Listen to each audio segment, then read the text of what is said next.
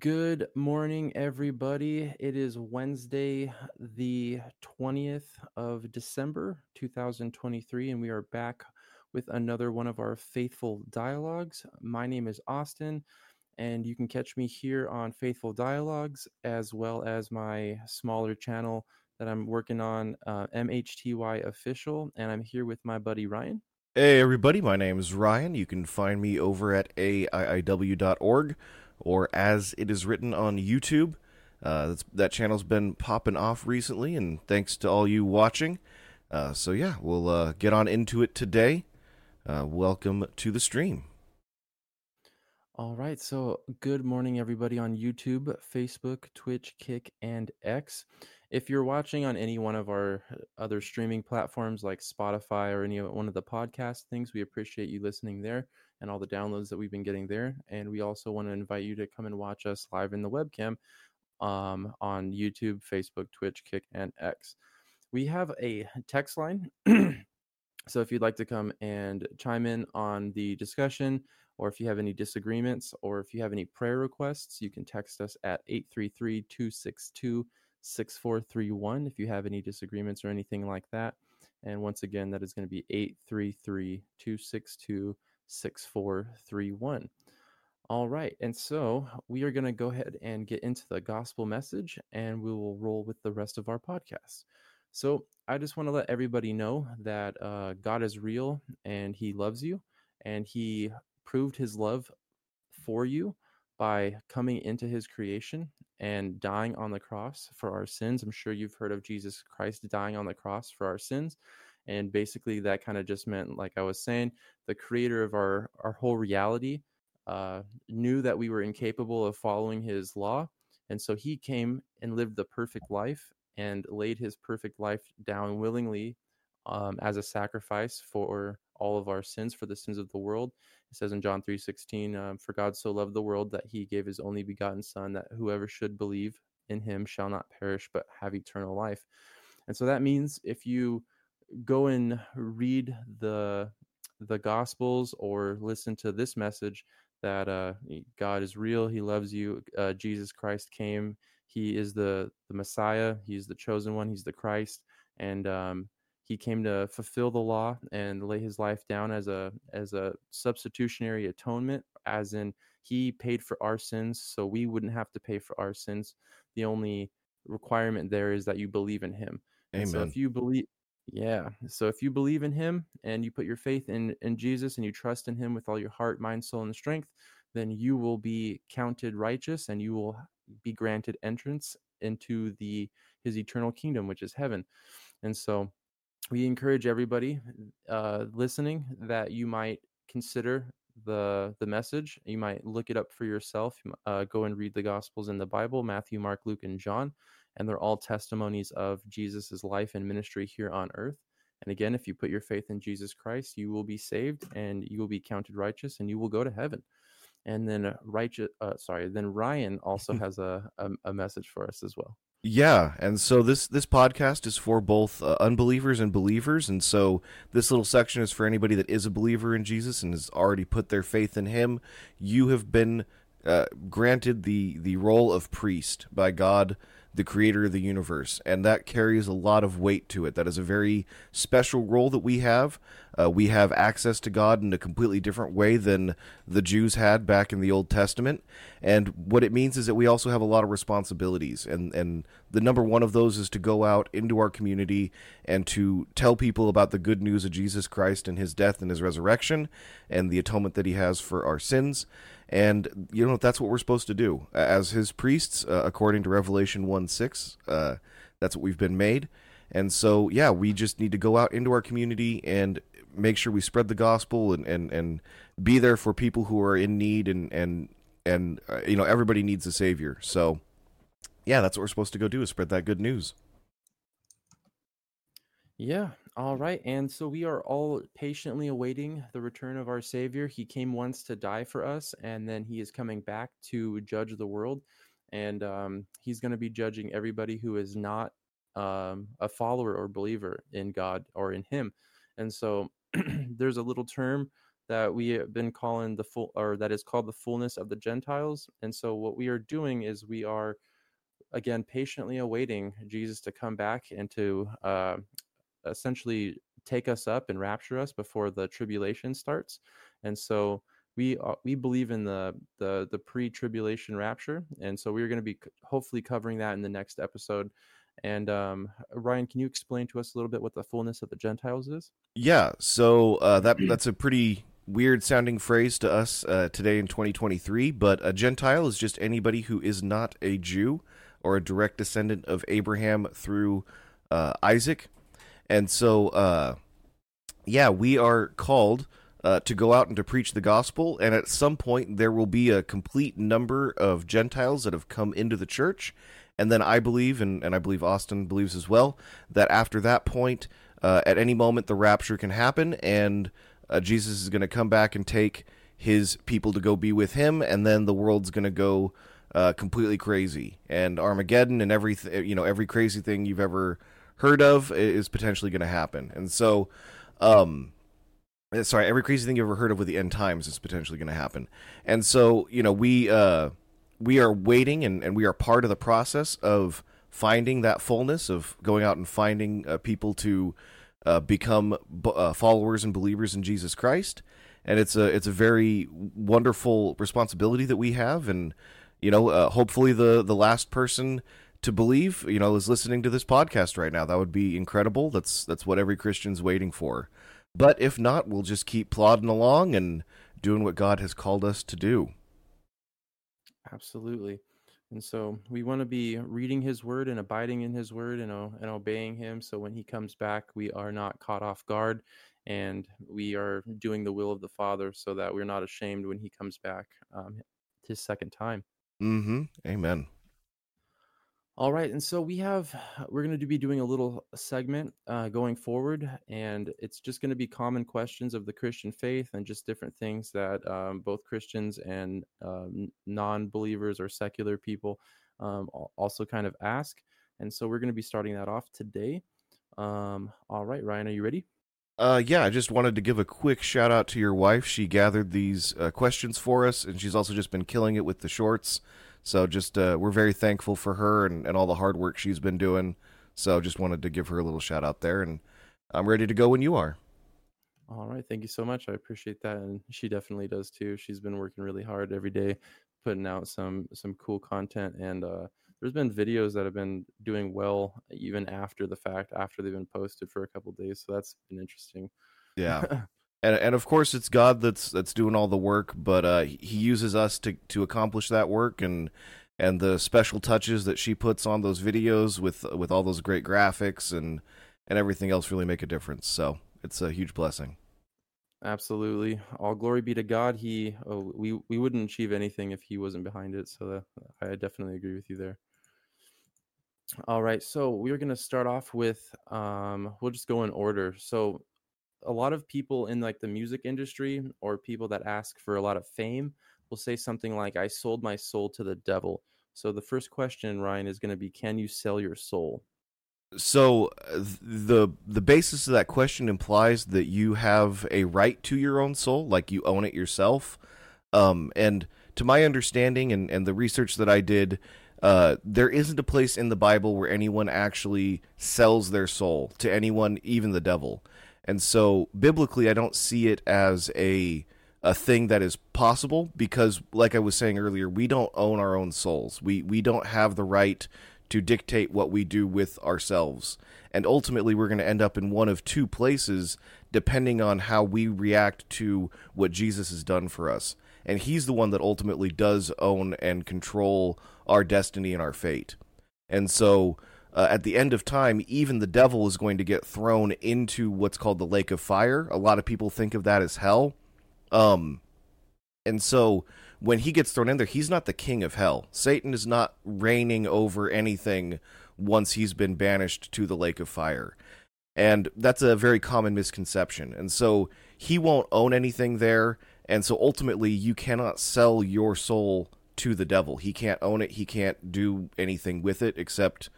Yeah, he can't really do anything with it, to my understanding. And if anybody has a Bible verse that would contradict that, I very much welcome getting that sent into us and seeing that and taking a look at it. But that's my understanding. Do you have anything you wanted to add to that? So really quick, if you do have a Bible verse or a disagreement or anything, once again, that text line is 833-262-6431. But I was just going to basically say two things. The God basically created everything and gave everything to everybody. So whether you're a believer or not, everything that you've received, whether it's been a job or a promotion or a car or basically anything, God has given that all to us. So we should be good stewards of the things that he's given us, but ultimately everything is on loan from God. It's all his. He made everything. And so he gave it to us, and he can also take it away. And so basically that kind of translates over to your body and your soul. Your body was given to you by God. Your soul was given to you by God, and he's in control and he has ownership of all of it. And so that's basically what I would say there. And then to touch on the thing that you were saying earlier about the devil's not going to be like the king of hell.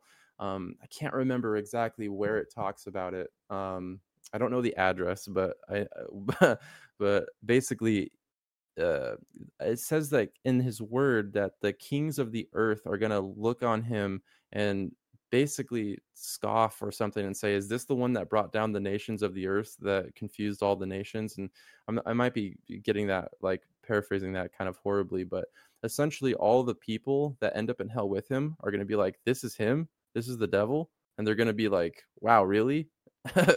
So do you know what I'm talking about? Let me see here. No, not quite. No, not specifically. Sorry, I was trying to look up a verse for you, but yeah. Let me see really quick. Kings of the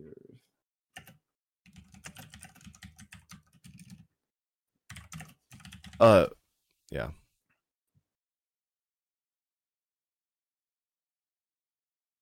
Yeah, I don't have a reference here. Maybe I think my wife might be on it. I think she's looking for something right now. But Okay, cool. basically, when we were reading and we were looking at stuff, that was one of the things that she was saying. Like when everybody gets thrown down together, the kings and the rulers of the earth are going to look at the devil and be like, "This is the one that brought down the nations, that confused the whole earth and stuff like that." And so they're basically that's the vibe that I got, was they're just gonna be like, "Wow, really? This is Satan. This is the devil." And so I'll have to. She's looking for that verse, so Okay, cool. we'll come back to that. Well, and it kind of rolls into what we're going to be talking about next with the next question. So we're going to move on to that. Did you want to read that or? Yeah. So the next question we're gonna have is, can the devil be saved? And this kind of ties into angels and fallen and like demons too. That any of the fallen angels or the devil himself, can they be saved? That's a really good question, and the simple answer is no. So the devils and any creature that exists in heaven is an eternal being, and so when they made that choice, that was an eternal choice. And so when the devil and the 2/3, or was it 1/3 and 1/3. 1/3, yeah, when the devil and 1/3 of the angels got cast out of heaven, that was something that happened in a space that doesn't have time. And so that's a very hard concept for humans to understand because we've only ever experienced time. But basically, the devil made a singular choice, and that is what he's going to have to live with for eternity. And so, like I was talking about the lake of fire earlier, he's going to get cast into that lake of fire at some point in the future. Right now, he's on the earth. He's roaming about like a lion, seeking whom he may destroy. So we need to be, careful of the influences and the things that are around us, and we need to be wary of, him affecting us. Christians shouldn't be scared of him, but we should just be careful of what we get into because he is, around trying to make us stumble. But ultimately, I don't believe the devil can be saved because he made an eternal choice. Okay. I've always heard that there was no plan of salvation for the devil or the demons or any of the fallen angels and stuff like that. So, Yeah, um, sorry. That's the other side of the same coin. Would be when Jesus came back, he didn't die for anyone other than a human being. So if we were to create a hybrid creature that has the intelligence of a human, but in the body of a pig, which may sound like sci-fi, but we're really close to being able to do.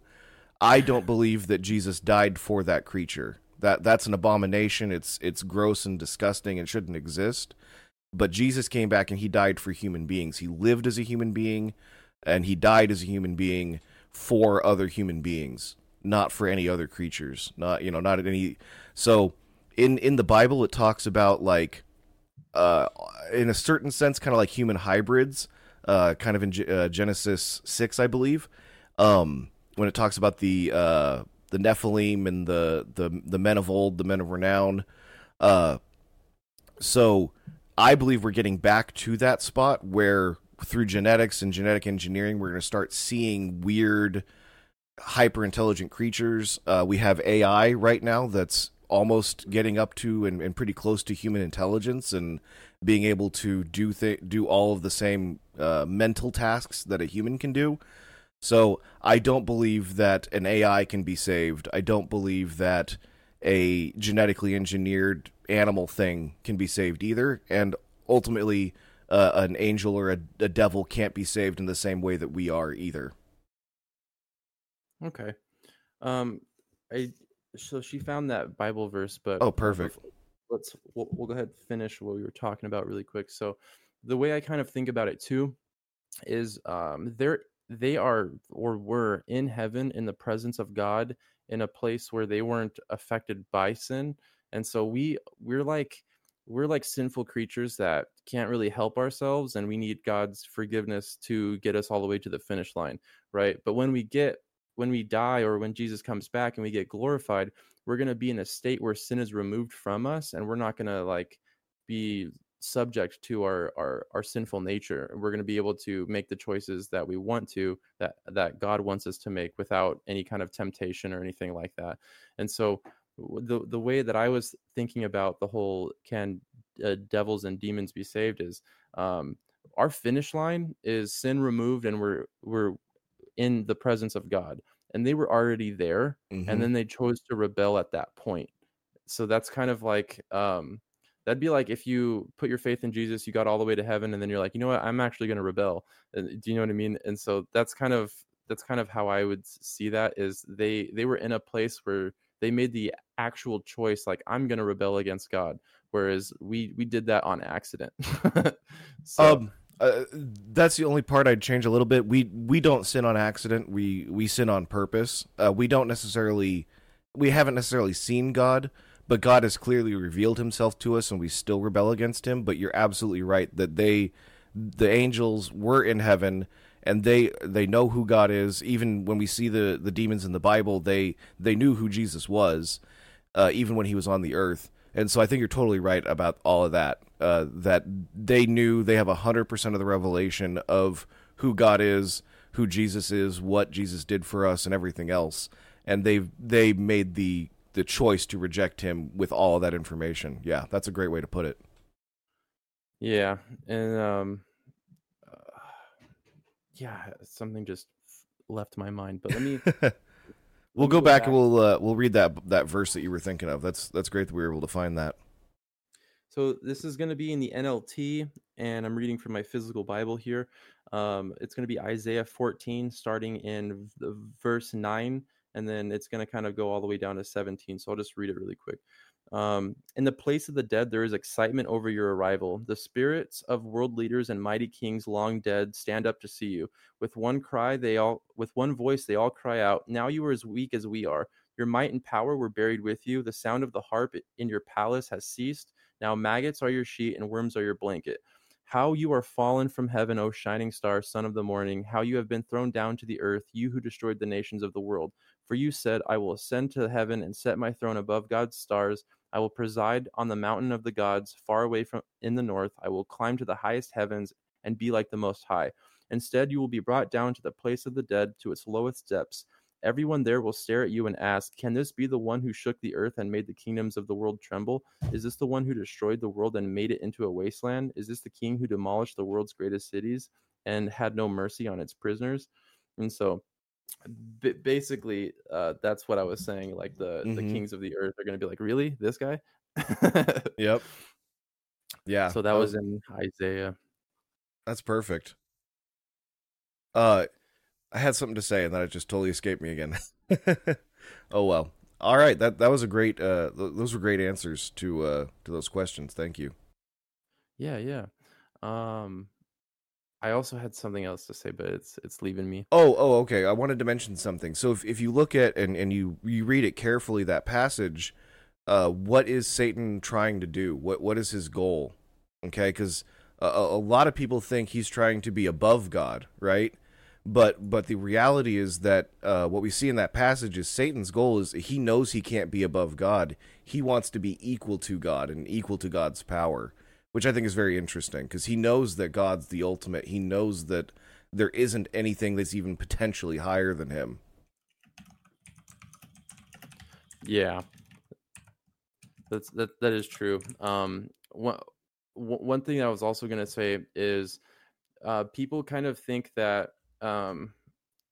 so the devil was in pursuit. Actually, the way people will put it is, so he got thrown into hell or cast down to earth for wanting to do something other than what God wanted. And the way I've looked at it is God is kind of like everything that is for his glory and about him and for him. It's interesting how if we do things for him, for his glory that he says to do and all that kind of stuff, some people will say like, oh, God just wants you to do what he wants you to do, or he wants him I can't talk. God just wants you to do what he wants you to do, and you don't have a choice and you can't do anything outside of that. Well, what's interesting about that is the only thing outside of God is sin and death and destruction. And what I mean by that is like all of the things in the Bible, and I've mentioned this before, everything is instruction because he's created you in such a way to give you life. And outside of his instruction is just death. So like when he says not to do X, Y, and Z, you can do it, but you're gonna reap what you sow, and what you reap is not gonna be good. And it's kind of just like an analogy for when you sin. Everything that I've done outside of God's will has came back and bit me really, really hard, and I'm still kind of reaping the consequences of that to this day. And so there's problems that I've caused, there's pain that I've caused that I'm still trying to like fix and work back trust and different things. And so it's interesting how the character of God embodies everything that is good. And if we do what he says, it's not like I don't even know the word for it, but it's not like he just wants you to do what he wants you to do because that's what will make him feel good. It's ultimately for your protection and for your good. So the whole free will thing, like, oh, we don't have free will, we can't do anything outside of God's will. Well, if you can exercise that free will, but it's all going to be bad. And in my experience, it all has been. And so one thing that I just thought was like really, I don't know if you'd say intelligent or just well designed, but everything in the character of God and what he says to do in his whole person and doing things for his glory, it ends up benefiting you. And it almost seems like if I lost the way to put it, but it almost seems like if you do everything for him, that you're going to be blessed, and everything you don't do for him, you're just gonna reap some problems. And so him being the embodiment of that, I just thought was like super intelligent, like how he like structured his whole reality. Like I don't know how to do you kind of get what I'm saying? Yeah, I do. And you know, the way that God's described is he's kind of described as a potter, and we're his clay, and you know, he forms us into a you know, whatever it is that he forms us into to do some specific task, right? So a clay jar, you know, could hold water, right? And so you pour water in it, and then whoever needs it can come get water from it, and that jar is doing its job. It's being successful. It's not cracked. It's sitting on the table and being taken well care of, right? but we as the jar, we're like, nah, I don't want to hold water anymore. I'm going to throw myself off the table, right? And we get all Yeah. cracked and broken and destroyed. And through the grace of God, through him sending his son down, we can be repaired and kind of be put back up on that table and still do the job that we were created to do. And I think that's ultimately what, that's the difference between living outside of God's will when you just get cracked and shattered into pieces, and then once you finally come back to God, he puts you back together, and while you're still going to suffer some consequences from that crack over there or whatever, you can start to live a better life that's for him, that's doing the right things, and you'll really start to flourish, not in a human perspective but in a godly perspective. Following God isn't always going to lead to worldly riches, though that has happened in the past. There were some very wealthy men in the Bible, like Job and King David and King Solomon, and all those people were very wealthy. So you can be wealthy and a Christian, but for the most part, people aren't going to get riches from what they do. But what we will be given is an inheritance in heaven and a treasure in heaven that we get to share in, and that's ultimately what we need to be working for and towards. Absolutely. All right. Did you have anything else before we move on to the next question? No, let's move on to the next one. I think we're on number 4, right? Yes, number 4. Do I need to be a good person to be saved? So a lot of people will say, uh, um, like Christians in the church, the like those are like the good people. I'm not one of those people. I don't think I can go to the church. I don't think I can be saved or anything like that because I've done all these wicked things where I know I've done something that that's unforgivable. So yeah, do I need to be a good person to be saved? Yeah, that's a really good question, and ultimately there is no good person that is saved. If you were a good person, you wouldn't need to be saved. And so what you need to do is, as the broken person that you are, you need to understand that you are broken, understand that you're sinful and wicked and evil, and you've done all these wrong things, and that the sacrifice that Jesus made on the cross, and through his death, his resurrection, and his ascension, we can have assurance that despite all those wicked and evil things that we did, we can have eternal salvation. And so ultimately, no good person has ever been saved. Jesus didn't need to be saved. He came and he saved us, and he's the only good person to ever live. Yeah, that's pretty much that's a good way of putting it. That's how I would put it.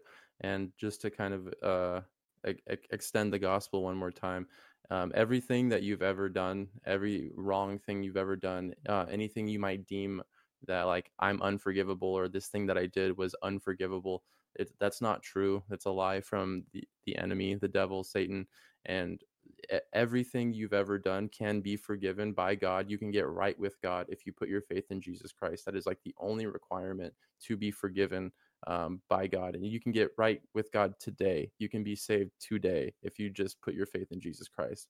And so, what would that look like, Ryan? Putting your faith in Jesus Christ. If this is the first time you've ever heard that, you're like, I want to get right with God. I don't Mm-hmm. know anything about the Christian faith. I don't know anything about the Bible, but getting right with God sounds good to me. I want to do that. How do I put my faith in Jesus Christ?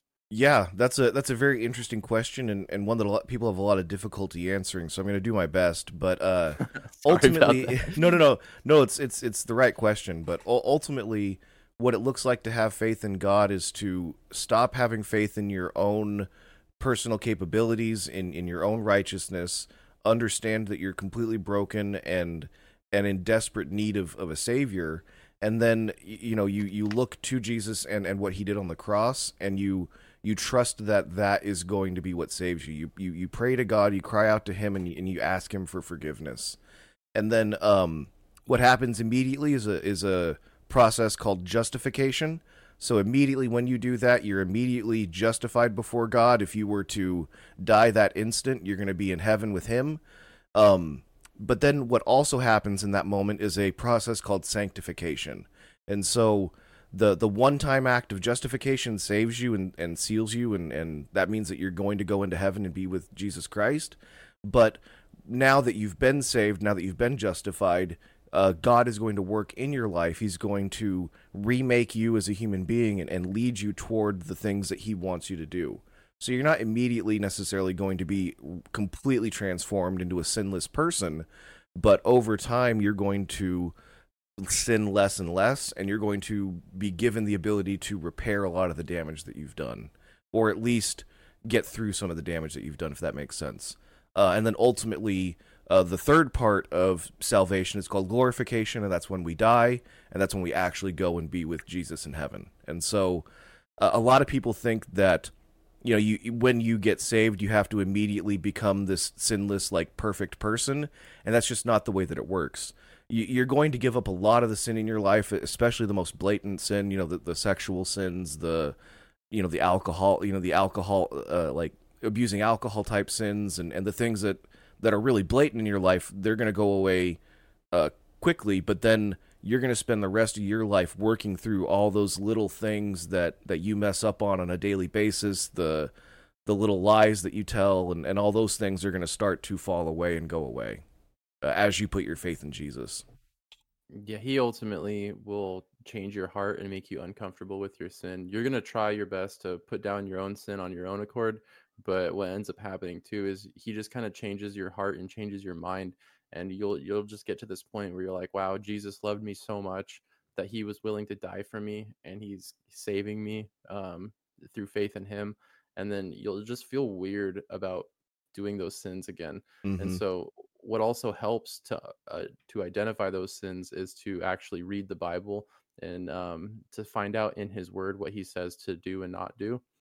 So that way your soul and your conscience will be convicted that, wow, this is wrong. Like God is saying right here not to do this, and I love him, and he saved me, and he loves me. So I'm just when you end up finding yourself doing that, you're just going to find yourself very uncomfortable, and to the point where you get to a point where you're just like, I don't want to do that anymore. Like, and you'll put that down. But Yep. yeah, I would agree with Ryan. Like when you come to Jesus and you're like, you know, like, God, I want to get right with you. I believe in your son, Jesus Christ. I need him to be my savior. Like, please forgive me. And you're justified. It's not like in that day, you're like all your sin will fall off you. There's a lot of people that like say that's what happened. Like the moment they put their faith in Jesus, they never did those sins anymore. And for me, that wasn't the case. Like I still struggled with X, Y, and Z, and when I would do that, it would just be put on my heart, man. Like I don't I don't know if it was, I don't think God is like browbeating me, but God definitely put something in my heart where it was like, you don't want to do that anymore, and I'm like, oh yeah, this is weird. Yep. So you'll be convicted of your sin, and you'll put it down on your own. Well, and you know, that's a. I'm glad you phrased it that way, because that reminded me, what we get when we're justified is we get the Holy Spirit that comes into our heart, and what the Holy Spirit does. A lot of people are really confused as to what He is, and what the Holy Spirit is He's here to convict us of our sins, and so the Holy Spirit convicted you of your sins enough to get you to repent and to turn to Jesus, but he then dwells in you and is going to convict you of the little sins that you do and you continue to do as you as you grow in your knowledge and your faith in Jesus Christ. And so that's really what happens is that the Holy Spirit comes into you when you accept Jesus Christ as your Savior and begins to work in your life to change you. Very nice. I still need to study up on the Holy Spirit, because he's like the hardest like part of the Trinity to understand for me. Yeah, definitely. I think for basically everybody, it's very difficult to understand what the role of the Holy Spirit is. You know, we know what the role of the Father is, we know what the role of the Son is, but Jesus Christ says that it's actually better that he left us and that we get the Holy Spirit than for Jesus to even be with us here physically. And so there's a huge role and a huge, the Holy Spirit is an incredibly important part of the Trinity. They're all equally important, of course, but it's just something that a lot of people don't understand. And I'm not claiming to have a perfect understanding of the Holy Spirit, but it's something that we could do a whole episode on that. We probably should someday. But yeah, and we get a different kind of closeness. Like I would have loved to be born in that, the Jesus time. just to be able to actually see God in the flesh like that. But the way people have put it is like you have something better. Like Hmm. you have God's spirit in you. Jesus's spirit is inside of you when you're like when you put your faith in Jesus Christ, his Holy Spirit gets to come in and dwell in you because you now become the temple of the Holy Spirit. And so you have a different kind of closeness with God, like because he left. Yeah. So it's a lot different. Well, and it's something. It's a unique and very special, and it should be a much more treasured relationship that the church gets to have than even ancient Judea. So, uh, when you look at like King Saul and King David, King Saul for a time had the Holy Spirit dwell within him, and you can it says basically says as much in the scriptures that talk about him. But then you see the Holy Spirit leave him and go and be with King David, who would ultimately be King David, and it just causes him a whole lot of turmoil, King Saul. And we then get to see David still sins even though he's got the Holy Spirit, but he does so much good for God because of that empowerment that he has.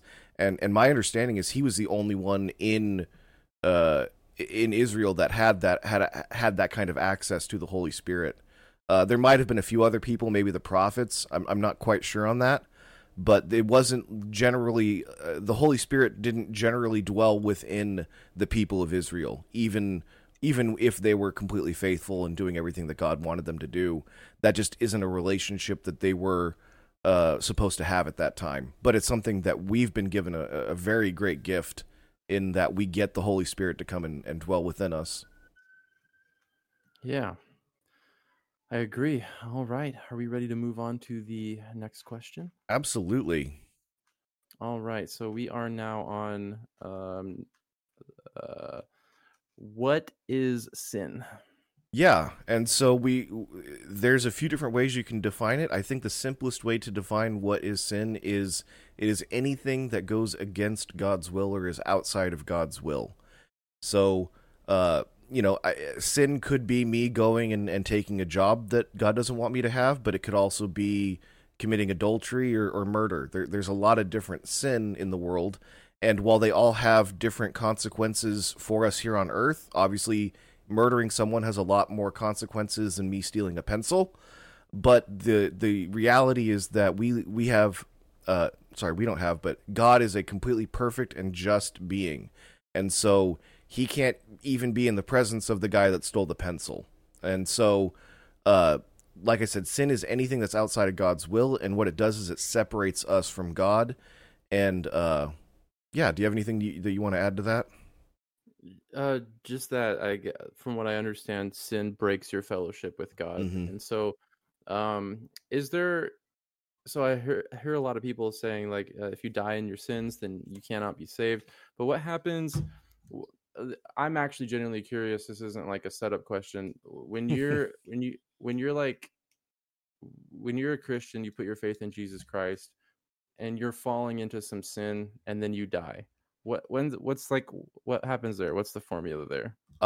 My understanding is that we're all gonna die having sinned 5 minutes before we die. Okay, there is no way for a human being to be without sin, and so we are going to have done something that God wouldn't have had us do at all times, as far as I'm concerned. Again, they're going to be less and less consequential, but nobody is living perfectly within God's will.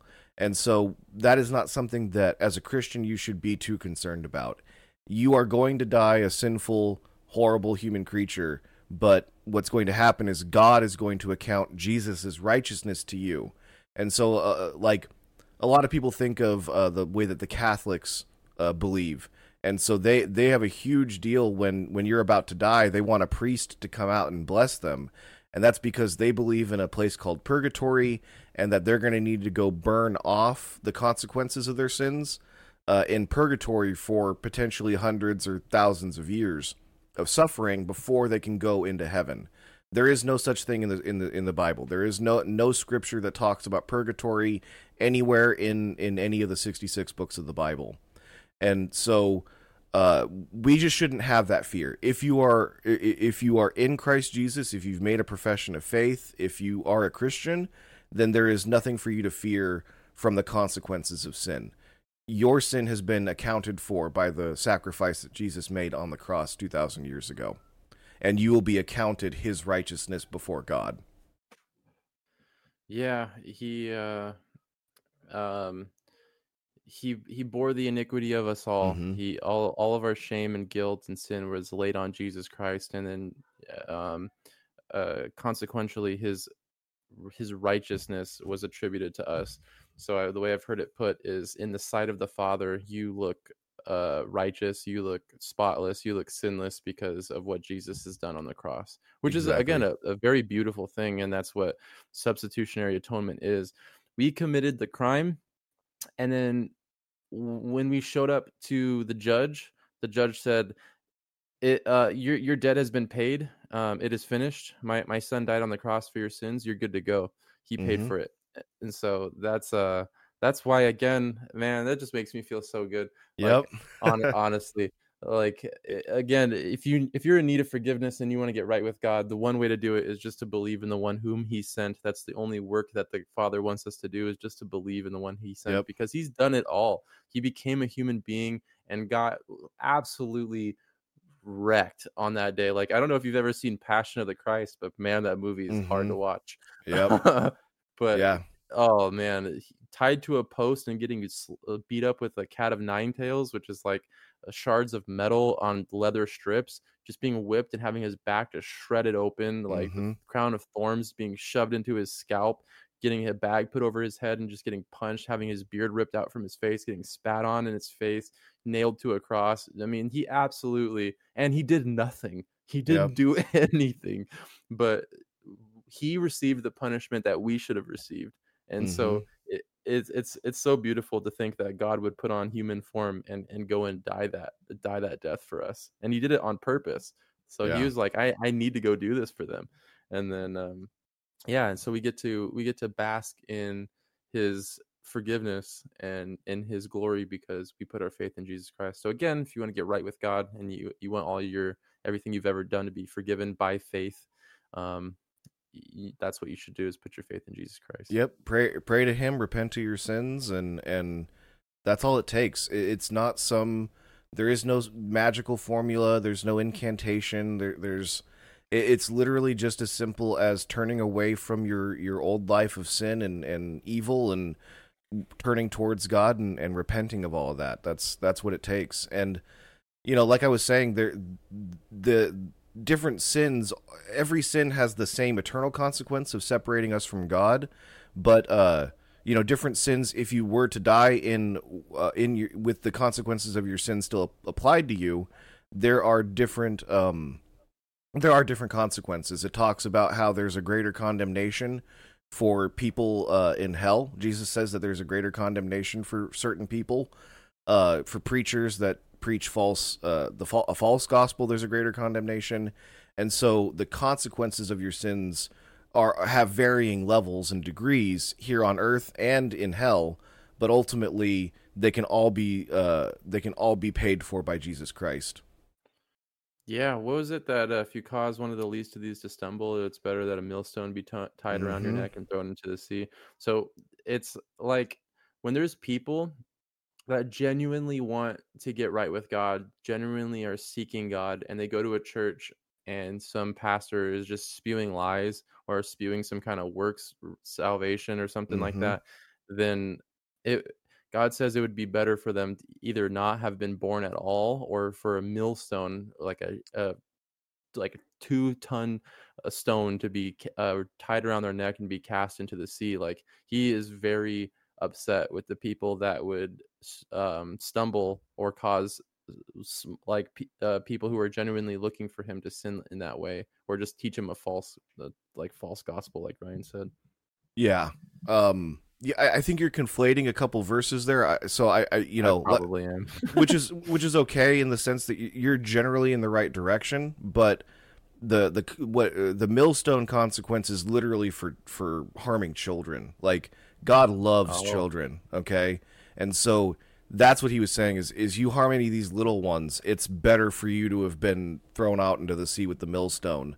So all I'm trying to say is every sin's evil and horrible, but there are different levels of them and different consequences to different sins. And so preaching a false gospel has its own consequences that are probably potentially outlined specifically, I'm not sure. But yeah, so really God and Jesus hate when you do anything to children. Like, he has a very special place for them. Like, Jesus would constantly be like, yeah, have the children come to me. The disciples were like, no, get everybody away from Jesus. He's done for the day. He's closed up shop. And then Jesus is like, no, let that little kid come in and be near me, because he just loves them. And you know, when you're around children, you can kind of see they're so they can do a lot of evil things. You know, children learn to lie and kind of steal things very early, but you can also see that they, you know, when they are in Sunday school and they learn about God, they have such a wonderful heart for him, because they're so innocent and so pure. But yeah, so again, to kind of wrap it all up, sin is anything that's outside of God's will, and we need to be working every single day to do what we can to be inside of God's will, and the best way we can do that is to read our Bibles. That's what God's commanded us to do, and another good thing would be to go to church, be with other Christians who can correct you and can minister to you in that way, where they tell you, hey man, what you're doing here, that's kind of messed up, you really shouldn't be doing that. Like, that's the reason why we're supposed to be going to church, and we're supposed to fellowship with other believers. Yeah, and some people might put their backs up to that and be like, "Oh, this guy's a hypocrite. He's a sinner too." And it's like, it's not even about that. Like, Mm-hmm. people care about you and your walk with God, so they want to be like, "Hey, dude, just so you can be doing better, I see this, and I think they're pointing it out because they care about you. And if they didn't, then I guess they would care less or not love you as much. But you know, Exactly. And so, again, the church is made up of sinners. There is no perfect church. There is no perfect group of people that aren't going to have any problems and you're not going to have any quarrels with. Like, you're going to have issues. You're going to have contentions with other people at the church that you go to, even if it's the best church in the world. We just need to understand that we need to have a lot of humility ourselves and put ourselves last in a lot of those situations. So that's yeah. alrighty, let's move on to our next question, I think and this will that be the is, last one. yeah, what does baptism mean? That's perfect. So what me and Austin believe about baptism is that it is an external sign of us joining the community of the faithful. So there are other traditions, especially the Catholic tradition, that say that it actually plays a role in your salvation, and that you're not, in a sense, you're not fully saved without being baptized. That's not what Austin and I believe. We believe that you can be fully and completely saved just by a proclamation of your faith in Jesus Christ. And so, with the term baptism, so like I said earlier, when we were talking about salvation and how there's three parts to salvation, there's sanctification, justification, and glorification. When we think about baptism, there's really two different baptisms that are mentioned in the Bible. And so there's the baptism of the Holy Spirit by fire, and there's baptism by dunking in water here on earth. And so the dunking in water here on earth is a symbol of the baptism that happens in heaven the minute that a sinner repents and turns to Jesus Christ. And so every single Christian has been baptized by the Holy Spirit and fire when they accept Jesus.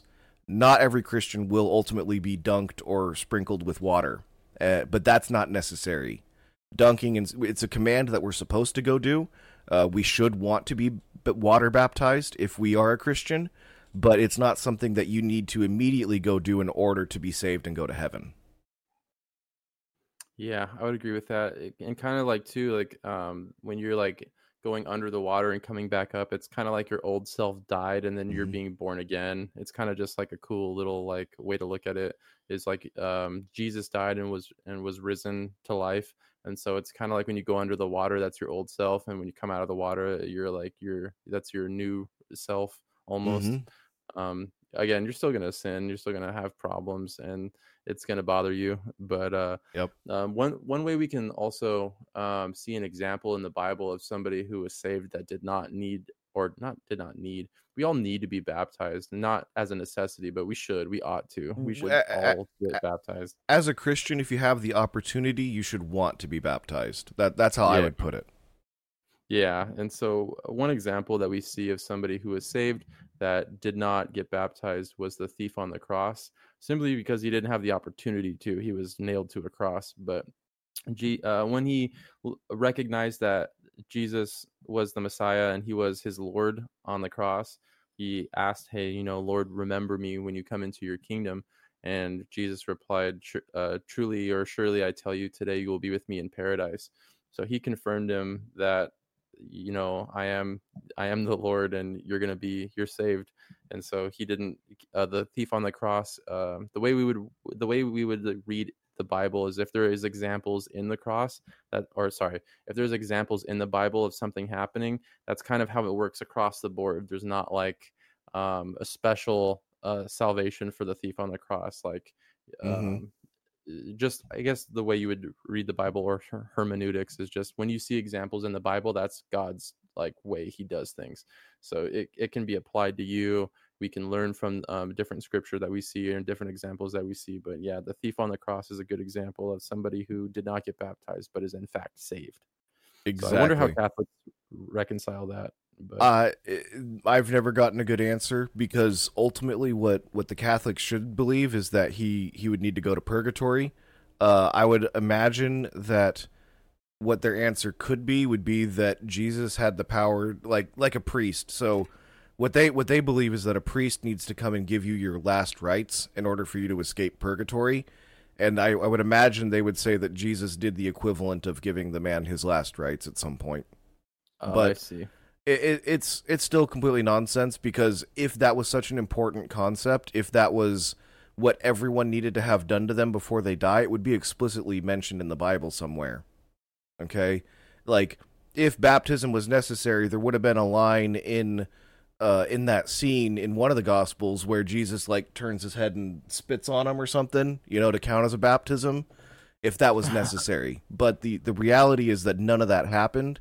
And ultimately, based solely on his profession of faith in Jesus and who Jesus was, Jesus told the man that he would be with him in paradise that day. And so that's all that's required of us.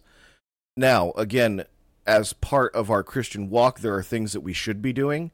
And if we go long enough without doing them, we would be in sin. But again, our sin isn't what condemns us to hell. It's Jesus' righteousness that gets applied to us that gets us into heaven.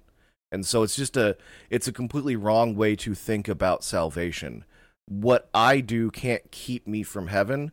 What Jesus has done gets me into heaven.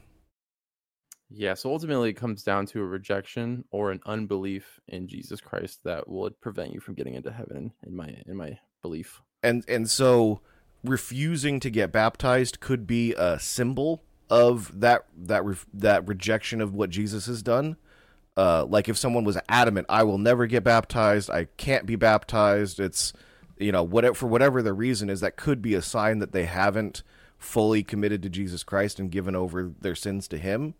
That's potentially possible, but I wouldn't even say that 100% of the time. Yeah, only God knows for sure. Exactly. We can't know who's born again and who's actually saved, because there's going to be people that say it but don't believe it and different things. Yep. But all right. So I think we've got, unless you have anything else to say, I think we've got time to. We're gonna go ahead and watch some of your clips, and then we'll call it a wrap. Okay. Ryan's got some really cool content over at AIIW, which is As It Is Written on YouTube. He makes some pretty cool Christian content over there. So if you like what you see here, definitely check out As It Is Written. And we've got some shorts that we're gonna go ahead and watch with you guys. Give me 1 second here. I need to. Okay, there we go. Okay, cool. There we go. All right. Alrighty, let's get this going. All right, so, and here we go. But if you're a Christian, you should care what happens to Christians globally. Who would have guessed caring about Christians would be controversial? You got to hear what Tucker has to say next. The end is wild. I went to Iraq in December of 2003, 20 years ago this month, and I watched the whole place fall apart, and I won't bore you with the details, but I realized that everything I'd advocated for was a complete lie, that this was a disaster that could only hurt my country, which is the only country I really care about. By the way, it eliminated the entire Christian population of Iraq, which I guess we're not allowed to say. But if you're a Christian, you should care what happens to Christians globally, and I must say, they do bear the brunt of almost all of our foreign policy. Yep. And no one says that. It's happening now, happened in Syria. And it's like, shut up! You're not allowed to notice that. Why? I'm a Christian.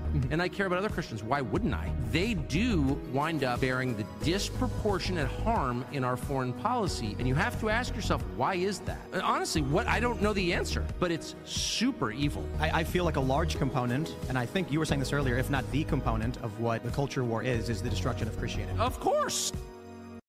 You got to check. Right. I'm going to pause that. Is it paused for you? Yep. Okay. Yep. You're good. So I'm not understanding what was going on in that conversation. Help me out there. Yeah. So what Tucker was talking about is that in all over the world, Christians are the most persecuted group of people on the planet.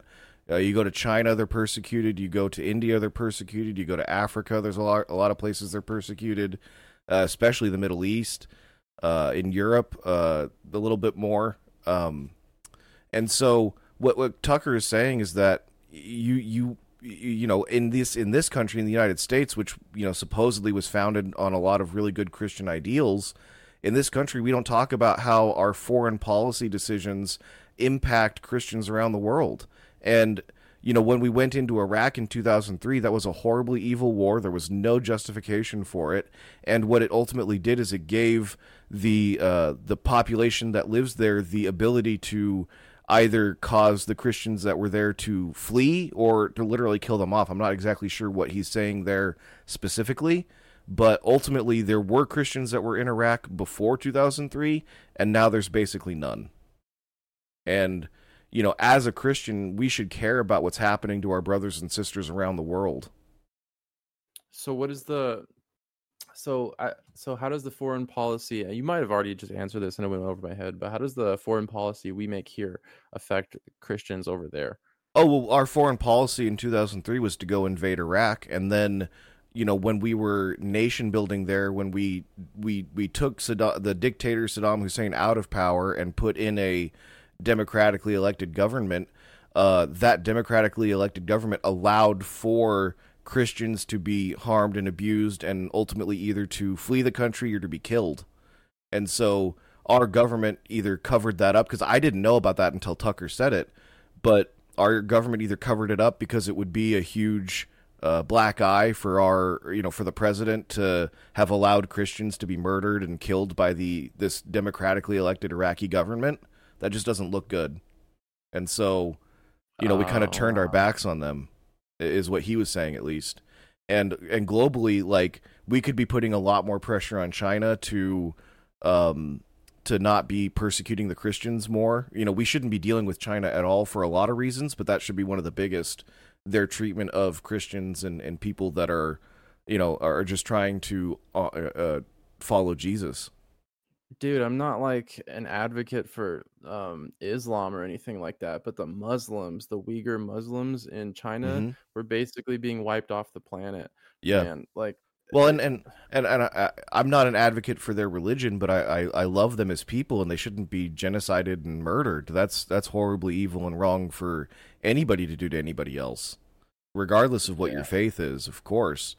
And our foreign policy allows for those things to happen. We send hundreds of billions of dollars to China to buy their products every single year because our government allows us to, and in a lot of ways prefers that we do. And before Trump, we had free trade agreements, and they were able to send their stuff over with very few tariffs, and we just would allow them to do these horribly unspeakable acts against people that a lot of people in this country care about. Imagine the ball they would play if we sanctioned them for the way they treat their citizens and stuff like that, man. Yeah. So that's what he was saying. And then ultimately so at the end, Tim Pool, what he was saying is that the goal of the evil forces in this world is to destroy Christianity. And he's not even a Christian.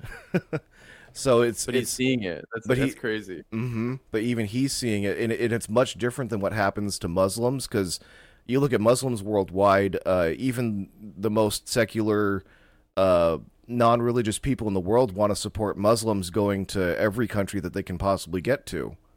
You know, I think a lot of it is because we understand a lot of what Christianity like America in general knows a lot about Christianity, I would say. And so they're like, oh, this thing I love doing, Christians say not to do that. I don't like Christians, but Muslims are really quiet about their religion. And so I think if people knew what was in their religion, they might feel a little bit differently, but also it could have something to do with the fact that I believe that there's only one true religion, and that's with God and the Bible, and everything else is a construct of Satan. And so it might just be that their kingdom isn't divided. Do you know what I mean? So exactly. And what I mean by that is, devil's not going to persecute his own people.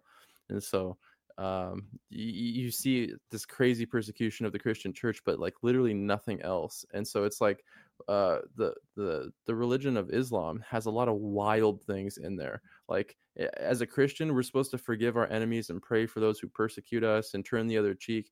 And in Islam, they would want to institute like Sharia law, which has to do with like imagine the Old Testament, where if a woman caught in the act of adultery was to be publicly stoned to death. That's what Sharia law is today. Like today, it's pretty crazy. They would publicly murder people today if basically they were to commit certain crimes of their religion. And so Christianity is not that anymore, because of what Jesus coming has, given forgiveness to everybody who has sinned. And everybody that has faith, everybody has faith. And so but even the New Testament and like is not advocating for the murder of people who commit sins anymore. It's like, do you know what I mean? Like that was like something that was going on in the Old Testament. So it's, I don't know. I think it's just kind of wild that either they're not looking into it, or they turn a blind eye, or they don't care. So not sure what's going on there. Well, and it's interesting to see, people. Tim Pool claims he believes in God, but he doesn't believe in Jesus Christ and the work that he did on the cross. But it's really interesting to see him noticing that Christians are being persecuted, and that government in the United States that should be, Biden's a Catholic supposedly, and we just don't care about the horrible things that are being done to our brothers and sisters in Christ around the globe. It's crazy. So yeah. All right, we've got time for one more. Let's go ahead and watch this really quick. Awesome. This out. I think the best thing a man can do is wake up and say, what can I do that's going to make me proud of myself and other people are proud of me? Let's get into our debate. Let's do it. Okay. I believe that pride will always be the downfall of you. In fact, God calls it an abomination. If you stand before God and you search for anything in your heart and you take pride in it, you're saying that you did it, not God. That is my argument against that one. 2, happiness could be today. It's all perspective. Yeah. If you look at a tree, you could look at it and be like, oh, me and my dad used to pick apples from that tree. Or his father hung himself in that tree. Yeah. It's the perspective. So anything could be changed in a perspective. So if you ask from God's perspective, and God used to walk into the room and say, shalom, peace be upon you. Yeah. So I believe you could enter peace. I believe that you could only find peace when you welcome God into your life. Now, it might sound like a crazy nutcase that's a religious man, but I truly believe in all of my heart that money will never give you peace. Yep. I believe love will give you peace. Love comes from God. Man, Andrew looked really uncomfortable affirming the stuff that he was saying. That's funny. Yep. And for those of you who might not know, the first person to talk, his name's Andrew Tate. He is now a Muslim. He's got a whole bunch of problems. I don't really support him and much of what he has to say. But it's interesting. The other man here his name's George Jenko, and he got famous being on Logan Paul's podcast, and he took a ton of flack for his faith from Logan Paul and from a lot of different people. Ultimately, they've now separated. He's got his own podcast, which I'd recommend you go check out. It's pretty interesting, though a little bit crude, just for everybody to know. Who? George Jenko's. Oh, okay. But yeah, so he's a Christian man and trying to do his best to follow what God has for his life. And I'd check out his podcast. But what he has to say about pride is really true. We shouldn't be taking pride in what we do. Pride was the downfall of Satan and what's caused a lot of probably all the evil in the world. And so ultimately, when we value ourselves higher than God, when we have pride in ourselves, that's a very big issue. Now, we should take a lot of joy in doing good work and in doing things well, and we should congratulate each other for successes and be with other people in our failures, but we shouldn't be taking pride in them. I think that's where it tips over from proper to improper, where you should take joy in completing a project or winning a race or anything like that, but ultimately we need to remember that we couldn't have even run that race if God didn't create physics in such a way that we could walk, right? And so ultimately we need to give all of our glory, all of the glory to God. And this goes back to what I was saying earlier. Like if you take pride in what you do, you're gonna have your ego is gonna inflate, and you're gonna start to just act different and be different. But if every time you have an accomplishment, you're like, man, God did that for me. All glory be to Him. Thank you, Lord. Like you're gonna protect your heart, and you're gonna actually be a more humble person. And what's really crazy about that is God has set Himself up to be the embodiment of all of this, so that when you give it to Him, you don't hurt yourself, which I think is just incredibly intelligent in the way that He designed all of this stuff to work. So like again, you give it to God, then it protects you, and you do it for God and it protects you. You do it for yourself, and you end up just being egotistical and prideful, and like, I don't know, people, I don't know, it just doesn't feel good when you see somebody's like, yeah, I did this, I accomplished this. But when you're like, man, God has really blessed me, like I'm so glad that He's helped me out with this and stuff like that, you can just tell, like, you're just giving it to somebody else. It just makes you a more humble person. It's crazy. Exactly. Yep. Well, all right, I think we've reached our time. Okay, well, I'm glad that we could have this faithful dialogue today. Thank you, everybody, for joining us. My name is Ryan. You can find all of my other videos over at aiiw.org. Let me get this set back up here. Just go ahead and leave the There we go. Okay, cool. And so, yeah, my name is Ryan. You can find all my stuff over at aiiw.org or over on YouTube at As It Is Written. And I'm really glad you could join us today. Austin? All right, my name is Austin. I co-founded Apostles Addict with my wife, and it's a Christ-centered clothing line. It's down at the moment, but due to some financial constraints, just being totally open and honest about that. But you can also catch me here on Faithful Dialogues, or you can find my personal channel at MHTY Official. And yeah, I'm trying to make some video game and Christian content over there. And so, yeah, I thought this was a great episode. And I'm glad to be able to do this every week with my buddy Ryan. I just want to throw it out there one last time. Everything that you've ever done can be forgiven by faith, by grace through faith in Jesus Christ. So God will be merciful and gracious to you if you put your faith in Jesus Christ, and everything you've ever done will be forgiven, and you'll be right with God, and you'll go to heaven.